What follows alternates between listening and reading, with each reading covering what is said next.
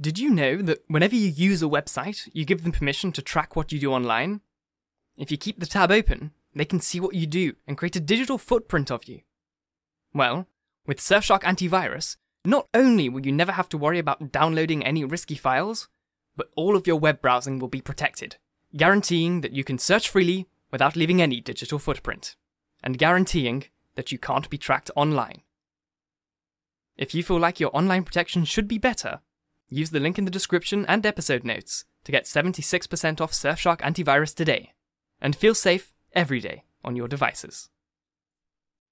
I live in Europe, and it's incredibly easy to travel here. By bus, train or plane, I can be in any other European country in a matter of hours, for pretty cheap. But while I'm in other countries, I still want to check my emails, check my YouTube analytics and all that fun stuff. Well, by using Surfshark VPN, I changed my location to France using one of their 3,200 plus servers, and I'm no longer annoyed by thousands of emails from Google freaking out saying, "Oh my god, there's a computer in Spain trying to hack you." There isn't Google, it's me. And thanks to Surfshark, I'm no longer bothered by these annoying messages. Use the link in the description or episode notes to get Surfshark VPN today for as little as $2.30 per month on a 2-year plan, and log into all your accounts anywhere with zero hassle and no annoying emails. Hello, and welcome to The Essential Reads. My name is Isaac, and my goal is to bring you a bunch of classic audiobooks in an easy and accessible way. Let's get started. The Scarlet Letter by Nathaniel Hawthorne. Chapter 10. The Leech and His Patient. Old Roger Chillingworth, throughout life, had been calm and temperate, kindly, though not of warm affections, but ever, and in all his relations with the world, a pure and upright man. He had begun an investigation, as he imagined, with the severe and equal integrity of a judge, desirous only of truth, even as if the question involved no more than the air-drawn lines and figures of a geometric problem, instead of the human passions and wrong inflicted on himself. But, as he proceeded, a terrible fascination, a kind of fierce, though still calm, necessity seized the old man with its grip, and never set him free again until he had done all its bidding. He now dug into the poor clergyman's heart like a miner searching for gold, or rather, like a sexton diving into a grave, possibly in quest of a jewel that had been buried on the dead man's bosom, but likely to find nothing save mortality and corruption. Alas for his own soul, if these were what he sought. Sometimes a light glimmered out of the physician's eyes, burning blue and ominous, like the reflection of a furnace, or, let us say, like one of those gleams of ghastly fire that darted out from Bunyan's awful doorway in the hillside and quivered on the pilgrim's face. The soil where this dark miner was working had perchance shown indications that encouraged him.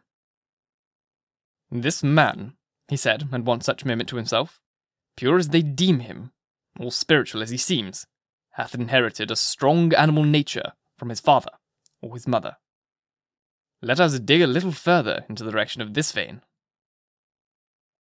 Then, after long search into the minister's dim interior, and turning over many precious metals in the shape of high aspirations for the welfare of his race, warm love of souls, pure sentiments, natural piety strengthened by thought and study, and illuminated by revelation, all of which invaluable gold was perhaps no better than rubbish to the seeker, he would turn back, discouraged, and begin his quest towards another point. He groped along as stealthily, with as cautious a tread and as wary an outlook as a thief entering a chamber where a man lies only half asleep, or it may be broad awake, with purpose to steal the very treasure which this man guards as the apple of his eye. In spite of his premeditated carefulness, the floor would now again creak, his garments would rustle, the shadow of his presence in a forbidden proximity would be thrown across the victim. In other words, Mr. Dimmesdale, whose sensibility of nerve often produced the effect of spiritual intuition, would become vaguely aware that something inimical to his peace had thrust itself into relation with him. But old Roger Chillingworth too had perceptions that were almost intuitive, and when the minister threw his startled eyes towards him, there the physician sat, his kind, watchful, sympathizing, but never intrusive, friend. Yet Mr. Dimmesdale would perhaps have seen this individual's character more perfectly if a certain morbidness, to which all sick hearts are liable, had not rendered him suspicious of all mankind. trusting no man as his friend, he could not recognise his enemy when the latter actually appeared. He therefore still kept up familiar intercourse with him, daily receiving the old physician in his study, or visiting the laboratory, and, for recreation's sake, watching the process by which weeds were converted into drugs of potency.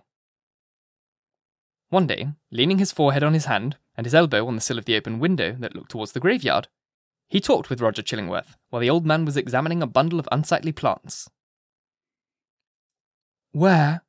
asked he with a look of accents at them, for it was the clergyman's peculiarity that he seldom, nowadays, looked straight forth at any object, whether human or inanimate. "Where, my kind doctor, did you gather those herbs with such dark, flabby leaf?" "Even in the graveyard, here at hand," answered the physician, continuing his employment. "They are new to me. I found them growing on a grave which bore no tombstone, no other memorial of the dead man, save these ugly weeds that have taken upon themselves to keep him in remembrance. They grow out of his heart, and typify, it may be, some hideous secret that was buried with him, and which he had done better to confess during his lifetime." "Perchance," said Mr. Dimmesdale, "he earnestly desired it, but could not." "And wherefore?" rejoined the physician. "Wherefore not, since all the powers of nature call so earnestly for the confession of sin?" "And wherefore?" rejoined the physician. "Wherefore not, since all the powers of nature call so earnestly for the confession of a sin that these black weeds have sprung up out of a buried heart to make manifest an unspoken crime?" "That, good sir, is but a fantasy of yours," replied the minister. "There can be, if I forebode aright, no power, short of the divine mercy, to disclose, whether by uttered words, or by type or emblem, the secrets that may be buried with a human heart. The heart, making itself guilty of such secrets, must perforce hold them to the day when all hidden things shall be revealed. Nor have I so read or interpreted Holy Writ as to understand that the disclosure of human thoughts and deeds, then to be made, is intended as part of the retribution. That, surely, were a shallow view of it. No, these revelations, unless I greatly err, are meant merely to promote the intellectual satisfaction of all intelligent beings, who will stand waiting, on that day, to see the dark problem of this life made plain. A knowledge of men's heart will be needful to the completest solution of that problem. And I conceive, moreover, that the hearts holding such miserable secrets as you speak of will yield them up, at that last day, with not reluctance, but with a joy unutterable." "Then why not reveal them here?" asked Roger Chillingworth, glancing quietly aside at the minister. "Why should not the guilty ones soon avail themselves of this unutterable solace?" "They mostly do," said the clergyman, gripping hard at his breast as if it afflicted him with an inopportune throb of pain. "Many a poor soul hath given its confidence to me, not only on the deathbed, but while strong in life, and fair in reputation. And ever, after such an outpouring, oh, what a relief have I witnessed in those sinful brethren, even as in one who at last draws free air after long sifting with his own polluted breath. How can it be otherwise? Why should a wretched man, guilty, we will say, of murder, preface to keep a dead corpse buried in his own heart, rather than fling it forth at once, and let the universe take care of it?" "Yet some men bury their secrets thus," observed the calm physician.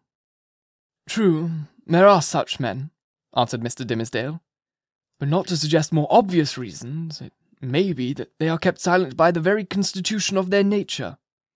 Or, can we not suppose it, guilty as they may be, retaining nevertheless a zeal for God's glory and man's welfare, they shrink from displaying themselves, black and filthy, in the view of man, because, thenceforth, no good can be achieved by them, no evil of the past be redeemed by better service. So, to their own unutterable torment, they go about among their fellow creatures, looking pure as new-fallen snow, while their hearts are all speckled and spotted with iniquity, of which they cannot rid themselves." "These men deceive themselves," said Roger Chillingworth, with somewhat more emphasis than usual, and making a slight gesture with his forefinger. "They fear to take up shame that rightfully belongs to them. Their love for man, their zeal of God's service. These holy impulses may or may not coexist in their hearts with evil inmates to which their guilt has unbarred the door, and which must needs propagate a hellish breed within them. But if they seek to glorify God, let them not lift heavenward their unclean hands. If they would serve their fellow man, let them do it by making manifest the power and reality of conscience, and constraining them to the penitential self-abasement. Wouldst thou have me believe, O wise and pious friend, that a false show can be better, can be more for God's glory or man's welfare than God's own truth? Trust me, such men deceive themselves. It may be so, said the young clergyman indifferently, as waiving a discussion that he considered irrelevant or unseasonable. He had a ready faculty, indeed, of escaping from any topic that agitated his too sensitive and nervous temperament. But now I would ask of my well-skilled physician whether in good sooth he deems me to have profited by his kindly care of this weak frame of mine. Before Roger Chillingworth could answer, they heard the clear, wild laughter of a young child's voice proceeding from the adjacent burial ground. Looking instinctively from the open window, for it was summertime, the minister beheld Hester Prynne and little Pearl passing along the footpath that traversed the enclosure. Pearl looked as beautiful as the day, but was in one of those moods of perverse merriment which, whenever they occurred, seemed to remove her entirely out of the sphere of human sympathy or human contact. She now skipped, irreverently, from one grave to another, until, coming to the broad, flat, armorial tombstone of a departed worthy, perhaps Jason Isaacs himself, she began to dance upon it. In reply to her mother's command and entreaty that she would behave more decorously, little Pearl paused to gather the prickly burrs from tall burdock which grew beside the tomb. Taking a handful of these, she arranged them along the lines of the scarlet letter that decorated the maternal bosom to which the burrs, as their nature, tenaciously adhered. Hester did not pluck them off. Roger Chillingworth had by this time approached the window and smiled grimly down. There is no law, no reverence for authority, no regard for human ordinances or opinions, right or wrong, mixed up with that child's composition, remarked he, as much to himself as to his companion. I saw her the other day bespatter the governor himself with water at a cattle trough in Spring Lane. What even in heaven's name is she? Is the imp altogether evil? Has she affections? Has she any discoverable principle of being? None save the freedom of a broken law, answered Mr. Dimmesdale in a quiet way, as if he had been discussing the point with himself. Whether capable of good, I know not. The child probably overheard their voices, for, looking up to the window with a bright but naughty smile of mirth and intelligence, she threw one of the prickly burrs at the Reverend Mr. Dimmesdale. The sensitive clergyman shrank with nervous dread from the light missile. Detecting his emotion, Pearl clasped her little hands in the most extravagant ecstasy. Hester Prynne, likewise, had involuntarily looked up, and all these four persons, old and young, regarded one another, in silence, till the child laughed aloud, and shouted, "Come away, mother! Come away, or yonder old black man will catch you! He hath got hold of the minister already! Come away, mother, or he will catch you! But he cannot catch little Pearl!" So she drew her mother away, skipping, dancing, and frisking fantastically among the hillocks of dead people, like a creature that had nothing in common with a bygone and buried generation, nor owned herself akin to it. It was as if she had been made afresh out of new elements, and must perforce be permitted to live her own life, and be a law unto herself, without her eccentricities being reckoned to her for a crime. "There goes a woman," resumed Roger Chillingworth after a pause, "who, be her demerits what they may, hath none of that mystery of hidden sinfulness which you deem so grievous to be borne. Is Hester Prynne the less miserable, think you, for that scarlet letter of her breast?" "I do verily believe it," answered the clergyman. "Nevertheless, I cannot answer for her. There was a look of pain in her face which I would have gladly been spared the sight of, but still, methinks, it must needs be better for the sufferer to be free to show his pain, as this poor woman Hester is, than to cover it up in all his heart." There was another pause, and the physician began anew to examine and arrange the plants which he had gathered.